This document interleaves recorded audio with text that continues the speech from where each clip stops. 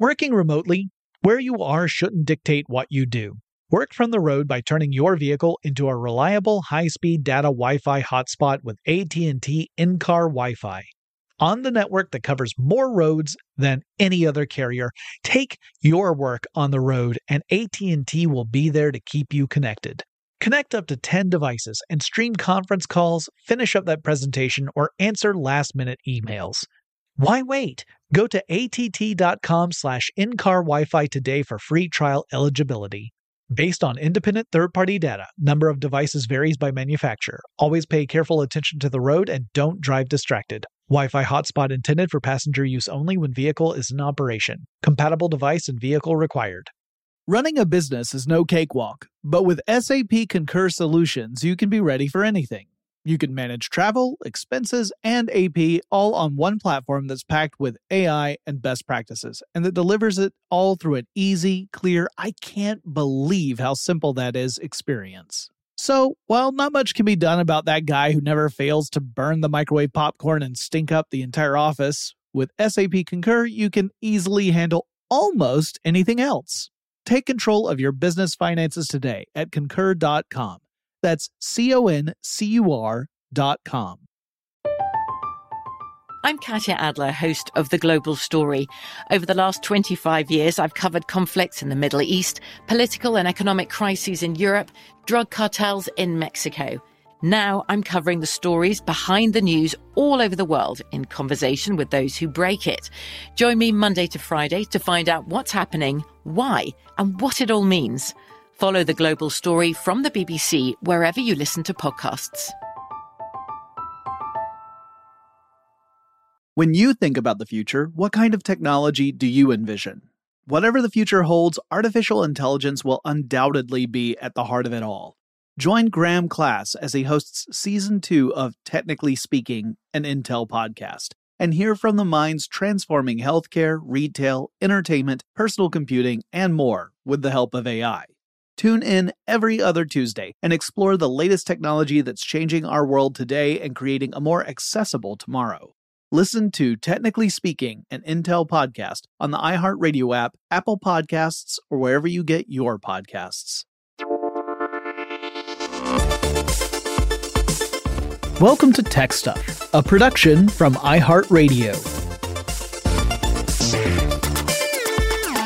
Hey there, and welcome to Tech Stuff, Tech News Edition for Tuesday, January 5th, 2021. I'm your host, Jonathan Strickland. I'm an executive producer with iHeartRadio, and I love all things tech.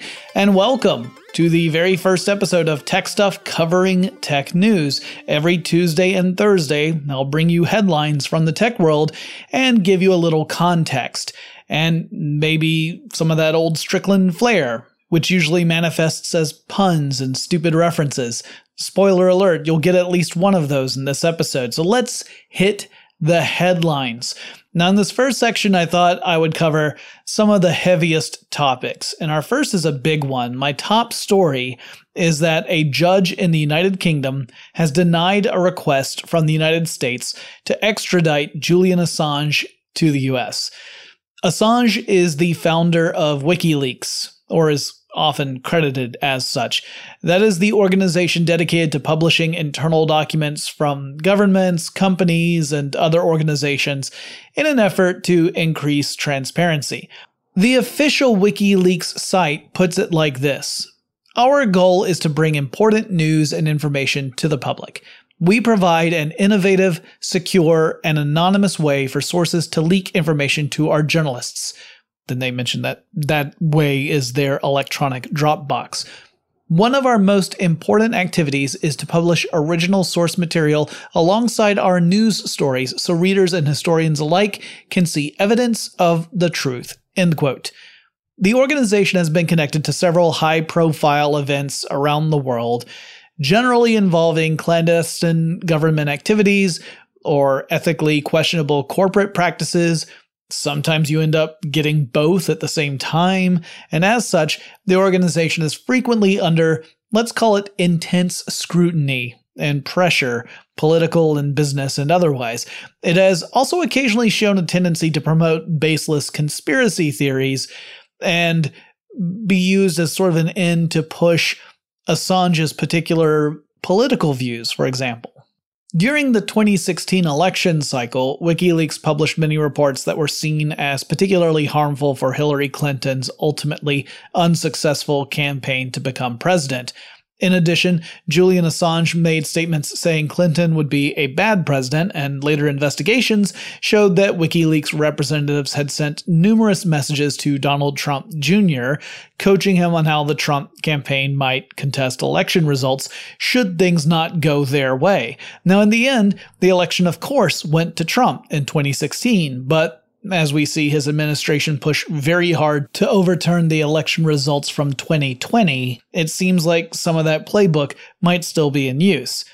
Various agencies in the United States have been investigating WikiLeaks and Assange all the way back since 2010. In 2018, a federal grand jury indicted Assange, though at the time, only a relatively small number of people actually knew what that indictment was because it was a sealed indictment. However, in 2019, Assange lost his asylum status at the Ecuador embassy in London.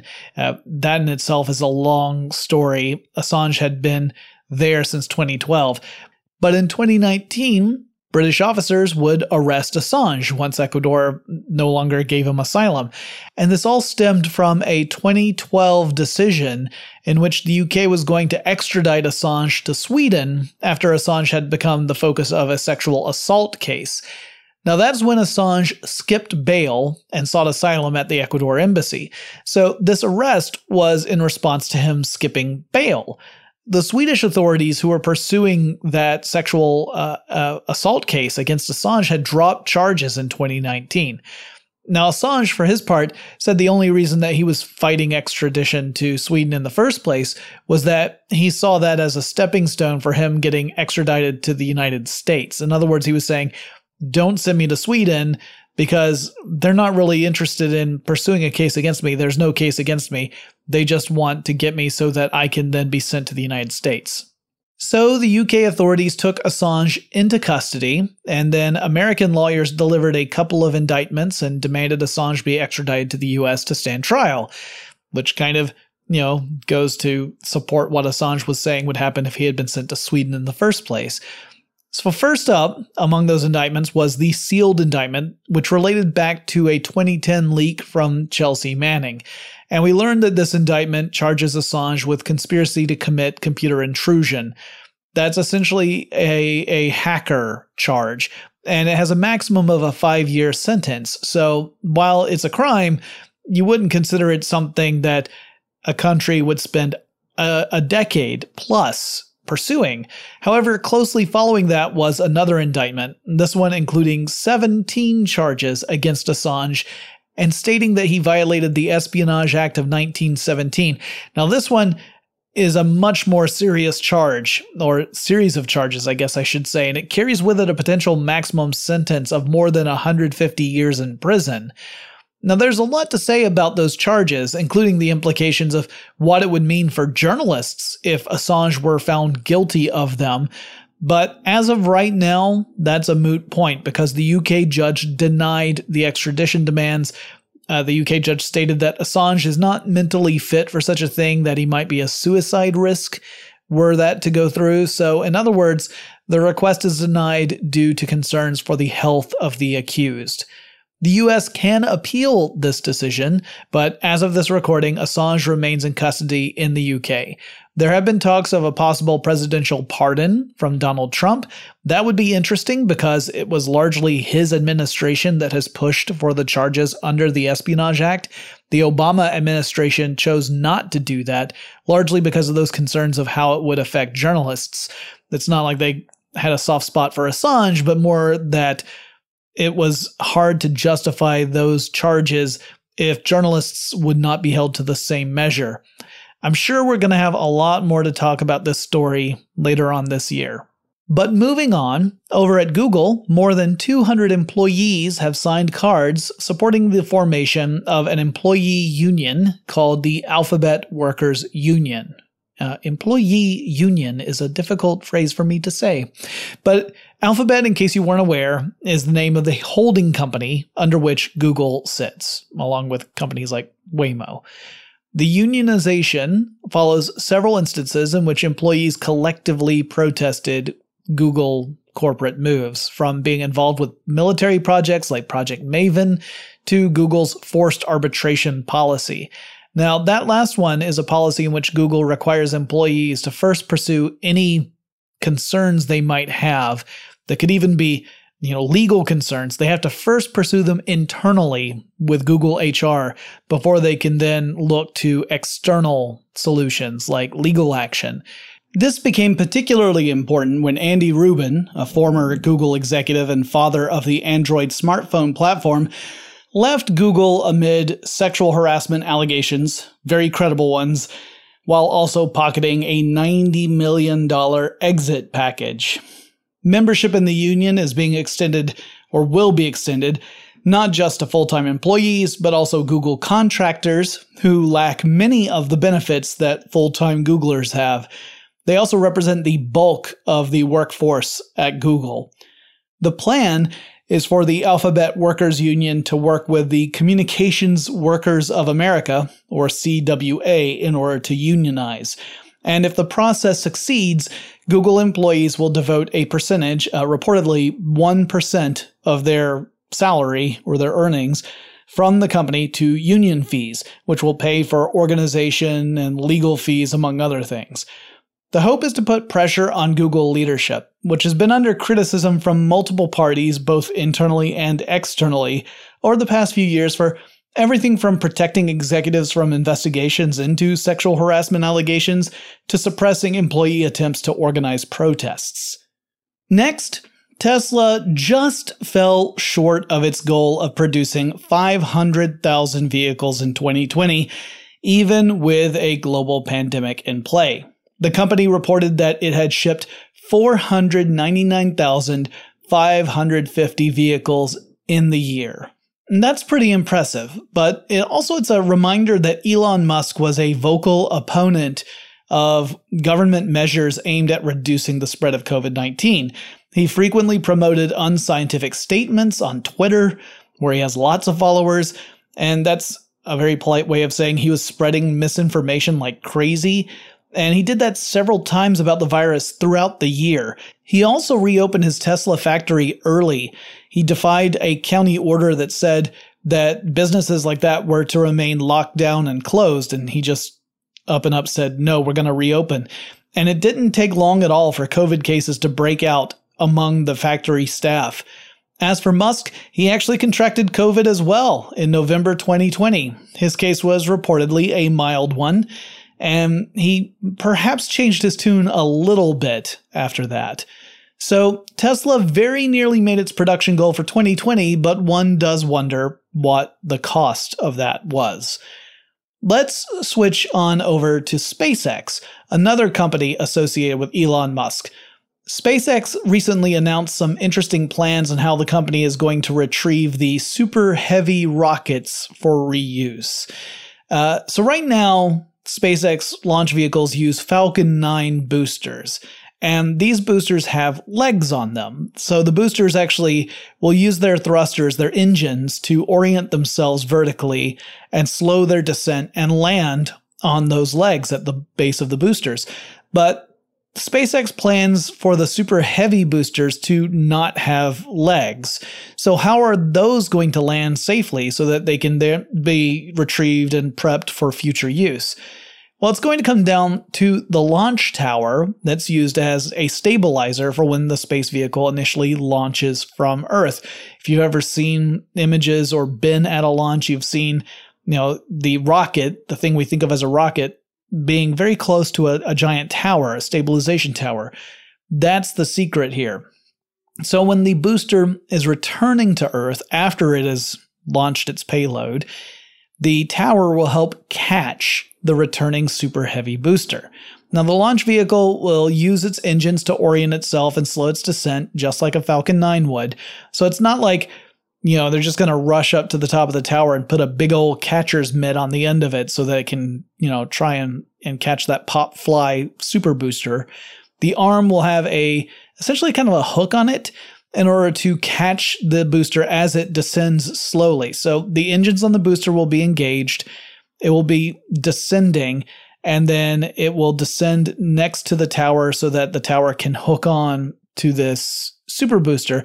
And thus it never really touches down on the ground. It hangs there at the end of the arm on the tower. Now, according to SpaceX, the goal is to cut down on the costs of building and operating the boosters because they won't, need that extra material for legs. And it will also potentially cut down on the time spent between launches. Now, ideally, the returning booster could be serviced on the very pad that it launched from, prepping it for its next mission. In fact, the company has the ambitious goal of making the turnaround time less than an hour between touchdown and the next launch, which is crazy. If SpaceX can make that work, it would create the opportunity for an unprecedented number of space applications, from satellite launches to spacecraft with, actual human beings aboard it. But all of this right now is just in the planning stages. The Super Heavy boosters themselves will not be ready for testing until later in 2021.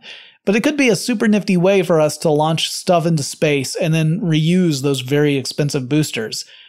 We've got a lot more news, but before we get to that, let's take a quick break. Working remotely, where you are shouldn't dictate what you do. Work from the road by turning your vehicle into a reliable high-speed data Wi-Fi hotspot with AT&T in-car Wi-Fi. On the network that covers more roads than any other carrier, take your work on the road and AT&T will be there to keep you connected.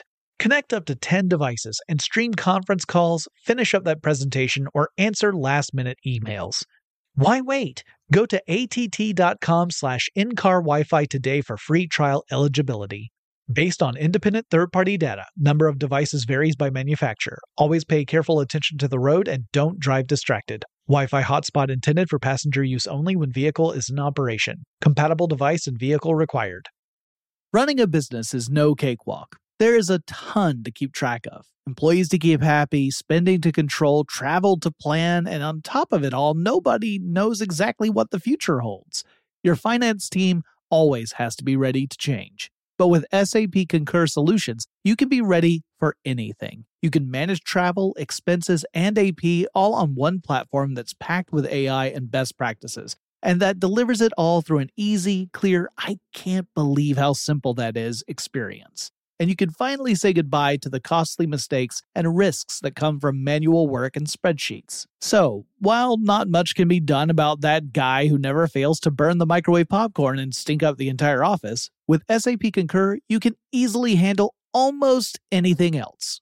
Take control of your business finances today at concur.com. That's CONCUR.com.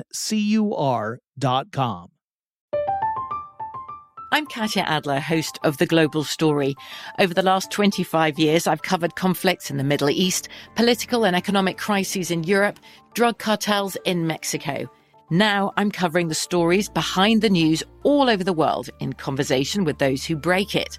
Join me Monday to Friday to find out what's happening, why, and what it all means. Follow The Global Story from the BBC wherever you listen to podcasts. When you think about the future, what kind of technology do you envision? Whatever the future holds, artificial intelligence will undoubtedly be at the heart of it all.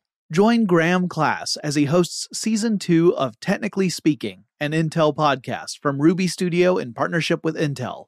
Explore the future of technology that's rapidly evolving our world today with the help of AI.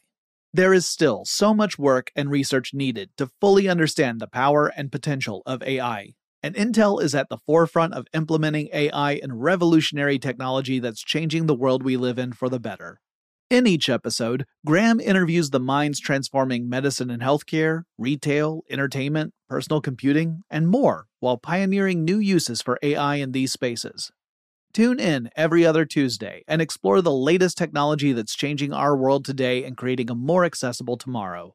Listen to Technically Speaking, an Intel podcast on the iHeartRadio app, Apple Podcasts, or wherever you get your podcasts. Welcome back. And now let's all get ready to be terrified as we enter a news section I like to call I Just Can't Hack It. Because, well, it all has to do with hacking. Now, when it comes to hacks, the SolarWinds story just gets worse as time goes on. All right, to catch you up, a company called SolarWinds makes enterprise-level software, and it helps customers manage various IT assets. And we're talking about heavy-duty software here, the type of thing that would be used by, big companies or even bigger government agencies and organizations. One of those pieces of software is called Orion, which is a particularly popular piece of IT management software that thousands of SolarWinds customers rely upon. Tens of thousands, in fact. And at some point, hackers compromised the Orion software on the SolarWinds side. So they managed to infiltrate and inject malicious code directly into the Orion code at the SolarWinds location. And then that meant that whenever SolarWinds would push out an update or a patch to its customers, that malicious code went along for the ride. So if you're familiar with typical information security procedure, you know it's usually a good idea to install patches when they come out, because those patches could address security vulnerabilities and thus make you less likely to become a target. But in this case, a patch would push out the malware that would then infect customer systems and give hackers administrative level access to their systems. According to Microsoft, a hacker could impersonate any of the affected organization's existing users, which is yowza. Microsoft said that its own systems were affected, quote, beyond just the presence of malicious SolarWinds code, end quote, which does not sound like good news at all. What is slightly better is that according to Microsoft, the hackers couldn't actually make changes to critical stuff. They could snoop and they could view source code. So they could go and look at the source code for various Microsoft products, which that's not great news for Microsoft. It represents a potentially disastrous existential crisis for the company if the source code for their products were to be released. It could mean that someone else could potentially make their own version of Microsoft products. Well, the company has also stated that none of its resources appear to have been used by the hackers to attack other targets, so that's also some good news. Now, the prevailing theory, based on investigations, is that these hacks originated out of Russia, and they constitute one of the largest espionage projects ever conducted. Affected systems include those belonging to the U.S. Department of Homeland Security and the National Institutes of Health, among numerous other high-profile, highly sensitive departments in U.S. government. So how was this attack so successful? Well, there are a few contributing factors. One is that in an election year, much of the U.S. cybersecurity assets were focusing on the election, which may have meant fewer assets were available to monitor everything else. Another is that the hackers were targeting a trusted tool, compromising that tool, and then counting on the software supply chain to do all the rest of the work for them. They didn't have to distribute the malware to all their various targets. They hit this one source and it did the distribution for them. So they just let SolarWinds do all the work that way. And of course, all these companies and agencies had no reason to suspect that SolarWinds was going to compromise their systems. They were a trusted partner. So the hackers themselves were really careful, and they were able to escape detection until December 2020. And we still don't know when this attack officially started. It looks like it started at least as far back as March, but maybe earlier than that. We don't know how bad the attack was, how widespread it is, and how deeply ingrained it is in various systems. But I think it's safe for us to call it really, really, really bad. I think that's on track. On Monday, January 3rd, 2021, T-Mobile revealed that it had been the target of a security breach. Moreover, the hackers may have gained access to sensitive information, including call-related information made by T-Mobile customers. Now, according to the company, this breach did not include stuff like customer names, or their addresses, either snail mail or email, or their PIN or their social security number or their payment information or other super sensitive data that would be really handy if someone had the intent of stealing identities. So that part is good, that information was not compromised. But at least some accounts, maybe as many as 200,000 of them, were accessed. Now, according to T-Mobile, the information that was accessible may include stuff like phone numbers, number of lines subscribed to, and in a small number of cases, some call-related information collected as part of normal operation and service. I don't actually know what that means. Now, T-Mobile has a history of security breaches, so this is not great news for them. There's currently an investigation into where those hacks may have originated, and the company has reached out to customers who were affected by this, the people who own the accounts that were accessed. Moving on, Ticketmaster is a big ticket sales and distribution company, and it has venues as its clients. I often think of myself as a Ticketmaster customer if I'm purchasing something to go see a show or whatever. But really, the big customers for Ticketmaster are the theaters and concert venues and things like that. And the way this works is that the venues will set aside tickets for Ticketmaster, and they get to decide what the face price value of those tickets are. So if you see a ticket on Ticketmaster, know that that price was decided upon by the venue, not by Ticketmaster. But Ticketmaster does put in service fees that generates revenue for the company. So if you've ever seen a ticket where there's crazy high service fees, just that's where Ticketmaster's revenue comes in. I have personally seen tickets where the service fees were 50% of the ticket price, which I think is truly ridiculous. Anyway, Ticketmaster was found guilty of illegally accessing computer systems belonging to a competitor. So in other words, they were found guilty of hacking. And in this case, the competitor was CrowdSurge. Live Nation, that's Ticketmaster's parent company, hired a guy named Stephen Mead in 2013. And Mead was CrowdSurge's former general manager of U.S. operations. Mead revealed passwords to a tool called Artist Toolbox, and that was an app that provided real-time data about tickets that were being sold by CrowdSurge. So Ticketmaster had an inside view as to CrowdSurge's actual business. Now, according to the charges, quote, Ticketmaster's employees brazenly held a division-wide summit at which the stolen passwords were used to access the victim company's computers as if that were an appropriate business tactic, end quote.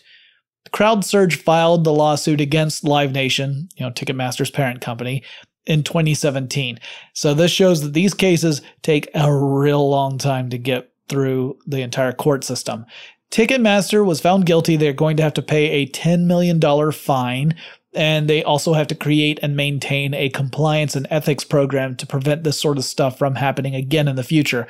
Also, the people who were primarily responsible for this whole thing are no longer with the company. And to round out our hackathon, let's talk about Adobe Flash. You remember Adobe Flash?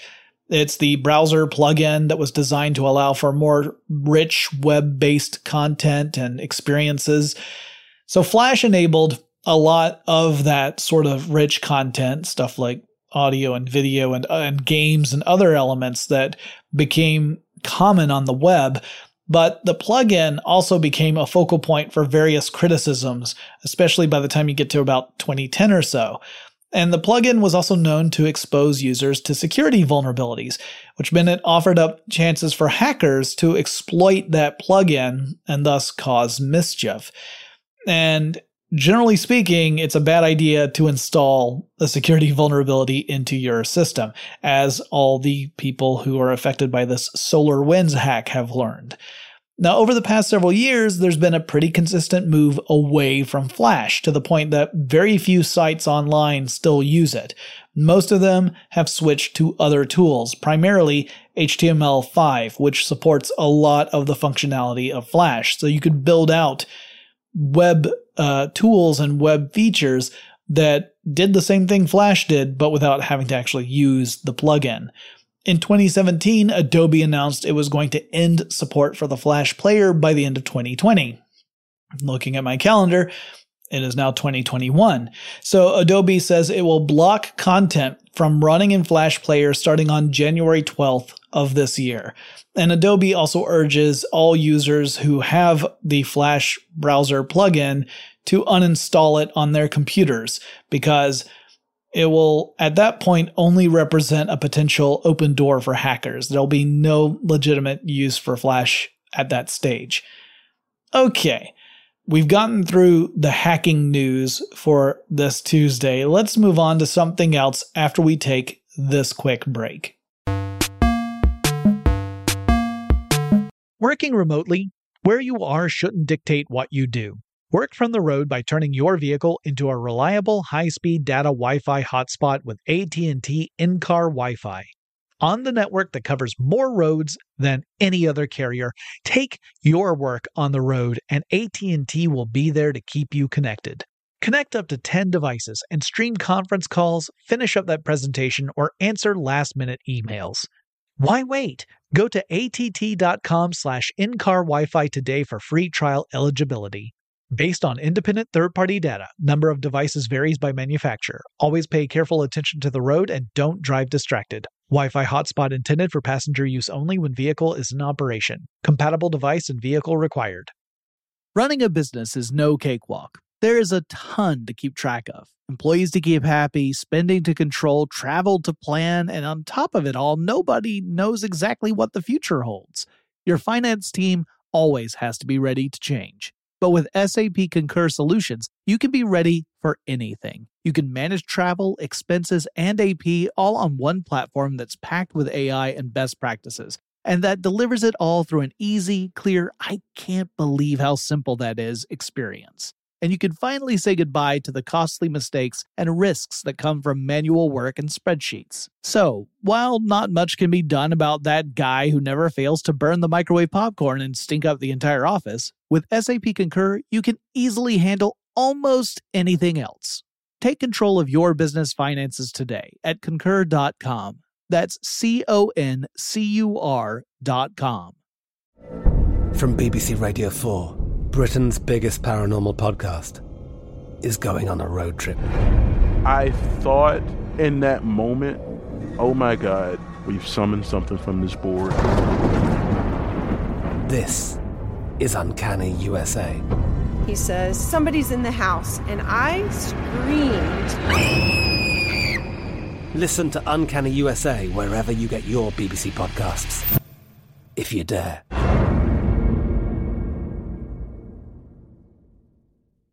When you think about the future, what kind of technology do you envision? Whatever the future holds, artificial intelligence will undoubtedly be at the heart of it all. Join Graham Class as he hosts Season 2 of Technically Speaking, an Intel podcast from Ruby Studio in partnership with Intel. Explore the future of technology that's rapidly evolving our world today with the help of AI. There is still so much work and research needed to fully understand the power and potential of AI. And Intel is at the forefront of implementing AI in revolutionary technology that's changing the world we live in for the better. In each episode, Graham interviews the minds transforming medicine and healthcare, retail, entertainment, personal computing, and more, while pioneering new uses for AI in these spaces. Tune in every other Tuesday and explore the latest technology that's changing our world today and creating a more accessible tomorrow. Listen to Technically Speaking, an Intel podcast on the iHeartRadio app, Apple Podcasts, or wherever you get your podcasts. Let's wrap up our first Tech Stuff news episode with a few eclectic items, and we're going to go back to Microsoft. So besides the fact that they're dealing with the SolarWinds problem, which I'm not going to go back into, that's a bummer, right? Microsoft has planned a revamp for Windows, apparently. Not that the company has necessarily said anything officially. However, The Verge reported that a job listing on Microsoft's site would be the source of this big piece of news. And that job listing, which was for a software engineer, says, quote, On this team, you'll work with our key platform, Surface, and OEM partners to orchestrate and deliver a sweeping visual rejuvenation of Windows experiences to signal to our customers that Windows is back and ensure that Windows is considered the best user OS experience for customers. End quote. Now, I don't think they should call it a comeback. Windows has been here for years, though I don't know if the ladies love Windows. Interestingly, it's kind of cool and weird to see Microsoft really turn its attention to Windows. Jerry Nixon once called Windows 10 the, quote, last version of Windows, end quote, meaning that Microsoft would push out updates to that OS over time, but Windows 10 would just remain the official operating system of Microsoft rather than going with an all-new version. So this story seems to support that because we're not talking about Windows 11. So that to me is kind of fascinating. Various reports say that Microsoft is planning some changes to the user interface of Windows 10 and to modernize it. Now, here's hoping that they make changes in a way that doesn't totally alienate the user base. I find that most users tend to despise change, even if the changes are good ones, but often they are not good ones. I think about every time that Microsoft has tried to make a bold move from a UI perspective. It frequently gets a lot of pushback. Now, sometimes those implementations are just not great. Windows Vista was a problem. Windows 8, a lot of people really hated, especially the Tiles version, which seemed to be more geared toward a touchscreen experience. And I don't know about you, but I still primarily interact with my computers using a keyboard and mouse, not a touchscreen. So here's hoping that this revamped look for Windows is not going to make some similar missteps and that what we get are actual genuine improvements. That's my hope. Microsoft, by the way, has said that they are doing this, or rather analysts have said Microsoft is doing this, largely because there was an uptick in Windows use during the pandemic. Not a big surprise there, as people started to turn to their computers to access more stuff in what I am told is the outside world. I assume it still exists. I just haven't seen it in a long time. Okay, so our next story is about Netflix and Amazon Prime and other streaming platforms in India. So these platforms have really given Indian filmmakers and series creators a new outlet and a new way to reach audiences, not just within India, but beyond. Amazon Prime recently reported that 1/5 of all the people who are watching content that's originating from India are actually outside of India. So in other words, Indian series and Indian movies are being watched by people outside of India 20% of the time, which is pretty cool. That extended reach also means that more series from India and more films from India are being recognized by awards organizations. They're getting some critical reception that otherwise they never would get. It would be very insular, where most of the cinema and series out of India remain in India. So that's kind of neat. But Indian television and cinema is also highly controlled in that country. The Indian government has strict regulations in place, and those put incredible restrictions on what filmmakers and series makers can show. There's a lot of stuff they are not allowed to do. And the streaming platforms were not subject to those regulations. Once again, we see technology outpacing the legal system. It doesn't just happen here in the United States. It happens everywhere.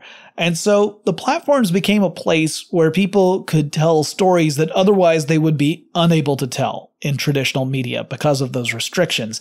However, that inevitably drew criticism from people who said that that kind of content was harmful to Indian society, essentially saying, you're doing the stuff that we've already told TV and movies they can't do because we think it's harmful, so we have to stop you now too. In November of 2020, the government declared that streaming services should fall under the same sort of regulations as traditional media in India. The streaming platforms kind of banded together. Normally they compete against one another. They don't necessarily want anyone else to do as well as they're doing. However, This is an act of self-preservation. They want the government to allow them to adopt a self-regulation code and then use that rather than government intervention. So this would be similar to stuff like the MPAA or the ESRB for video games. This is the idea of having an industry regulate itself and protecting itself from government intervention. Don't know if that's going to work out. We'll have to keep an eye on this and see how the story progresses. Now, how about a little bit of Atari? I was a big Atari fan growing up. In the early 80s, Atari was synonymous with video games. The Atari 2600 video game console was a breakout success. One of my favorite memories as a kid is playing on my old Atari 2600. But the 1983 video game crash really did a serious number on Atari. The company would split into two with different parts going to different owners, and the Atari of today is not really related to that Atari of the late 70s and early 80s. It's more of a product of various companies purchasing the brand name of Atari and then selling it, or going bankrupt and some other entity comes in and swoops it up. It's more like that. So it's more like the name exists and it can still be stamped on two different products, and some of the intellectual property still belongs to the Atari brand, but it's a very different company today than what it was in the 80s. Back in 2013, Atari was in bankruptcy, but since then, it has made a nice little recovery. In 2020, it reported a $2.4 million profit. Now, it made $30 million in revenue, and that's not too bad, but much of that profit is dependent upon video game licenses that are set to expire before too long. So they're looking ahead to say, what do we do next in order to remain a viable company? Today, Atari is a very modest company. There's something like 28 employees there. And it announced things like the VCS console in 2017, which was a throwback to the Atari 2600. It looks a lot like the Atari 2600.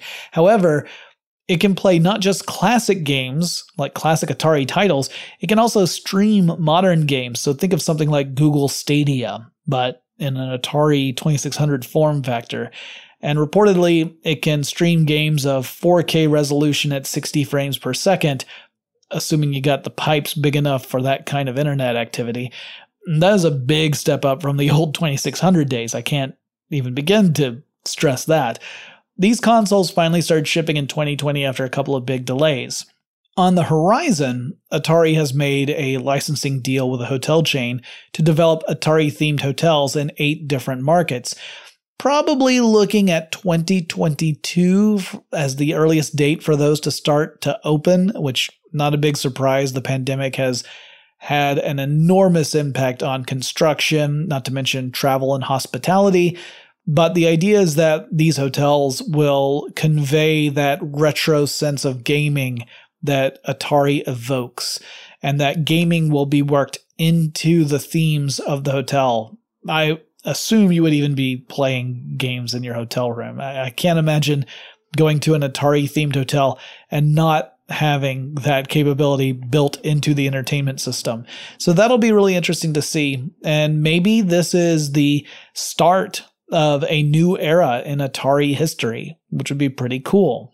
And our last story is about Epic Games, the company that is behind the incredible success Fortnite. This is not another story about Epic versus Apple or Epic versus Google. Instead, it's Epic versus the mall, or rather Epic and the mall. So Epic Games is taking control of a shopping mall in Cary, North Carolina. And it's called the Cary Town Center. And the idea here is that Epic is going to turn this into their headquarters for Epic Games. And the long-term plan is for this to open by 2024. And it will have offices in it. It'll have recreational spaces in it. At the time that I'm recording this, there aren't any artist renditions of what it's going to look like or anything yet. But the idea is to convert this dormant space into something useful. And that's really important. I mean, malls have been in a serious decline even before we had the pandemic. with, more people turning to online shopping and other means of shopping for stuff. Then the pandemic, of course, made that way worse. It created an environment where in-person shopping is frankly dangerous. So as a result, many malls are becoming wastelands, and shops can't afford to maintain a space in a place where people can't go anyway. So a lot of the customers of malls, the stores, are closing down, or at least removing their presence from malls around the country. Some malls and shopping centers near me were already practically empty well before the pandemic hit. Just that the economics of shopping had changed so much that it didn't make sense to maintain the space there. So then the question rises, what do you do with this real estate? How do you pivot to putting it to good use so that it isn't just a blight on communities? And Epic Games taking over this mall to turn it into a headquarters is one way that we're seeing that kind of stuff happen. It's interesting to me because we've also talked about how things like autonomous cars, if they ever do become a practical reality, and there are fleets of autonomous cars operating kind of like Uber or Lyft or a taxi cab service, what do you do once those have reached a level of saturation that people no longer really worry about a personal vehicle? So there's no longer a need for stuff like parking lots. What do you do with that space? How do you reclaim it? It's kind of interesting that we're seeing this play out in the space of malls right now, because it's perhaps going to teach us some lessons of good things to do versus mistakes to avoid that we might apply in the future. And now that we're in a world where a lot of people are working from home and a lot of companies are determined to keep that going even after we have gotten to the other side of the pandemic, these are questions that we have to continually revisit because we don't want all that space to just go to waste. That would be a real shame. But how do you make the best use of it in a way that's responsible and actually adds value? These are the sort of questions we're going to be asking and answering over the next couple of years, I would imagine. And maybe we'll see other types of reimagining of spaces, a la Epic Games taking over a mall. I guess that's my way of saying that my hope is to one day take over a large previously occupied space and turn it into a big paintball facility so that people can do their own versions of Counter-Strike in person, because I'm a kid at heart. All right, that wraps up our first episode of Tech News Headlines for Tech Stuff. We'll be doing this again on Thursday. And remember, the episodes that air on Mondays and Wednesdays will be our traditional Tech Stuff episodes, and Fridays, of course, will be our classic Tech Stuff episodes. And so on that note, I'll talk to you again really soon. Tech Stuff is an iHeartRadio production. For more podcasts from iHeartRadio, visit the iHeartRadio app, Apple Podcasts, or wherever you listen to your favorite shows. Running a business is no cakewalk, but with SAP Concur Solutions, you can be ready for anything. You can manage travel, expenses, and AP all on one platform that's packed with AI and best practices, and that delivers it all through an easy, clear, I can't believe how simple that is experience. So, while not much can be done about that guy who never fails to burn the microwave popcorn and stink up the entire office, with SAP Concur, you can easily handle almost anything else. Take control of your business finances today at Concur.com. That's CONCUR.com. I'm Katya Adler, host of The Global Story. Over the last 25 years, I've covered conflicts in the Middle East, political and economic crises in Europe, drug cartels in Mexico. Now I'm covering the stories behind the news all over the world in conversation with those who break it. Join me Monday to Friday to find out what's happening, why, and what it all means. Follow The Global Story from the BBC wherever you listen to podcasts.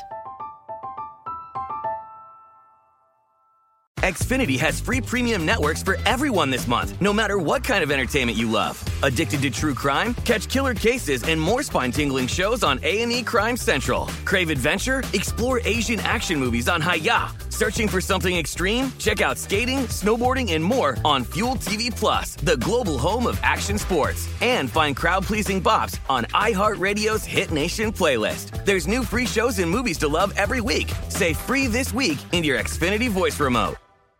You're a growing business, which means you need every spare hour you can find. That's why the most successful growing businesses are working together in Slack.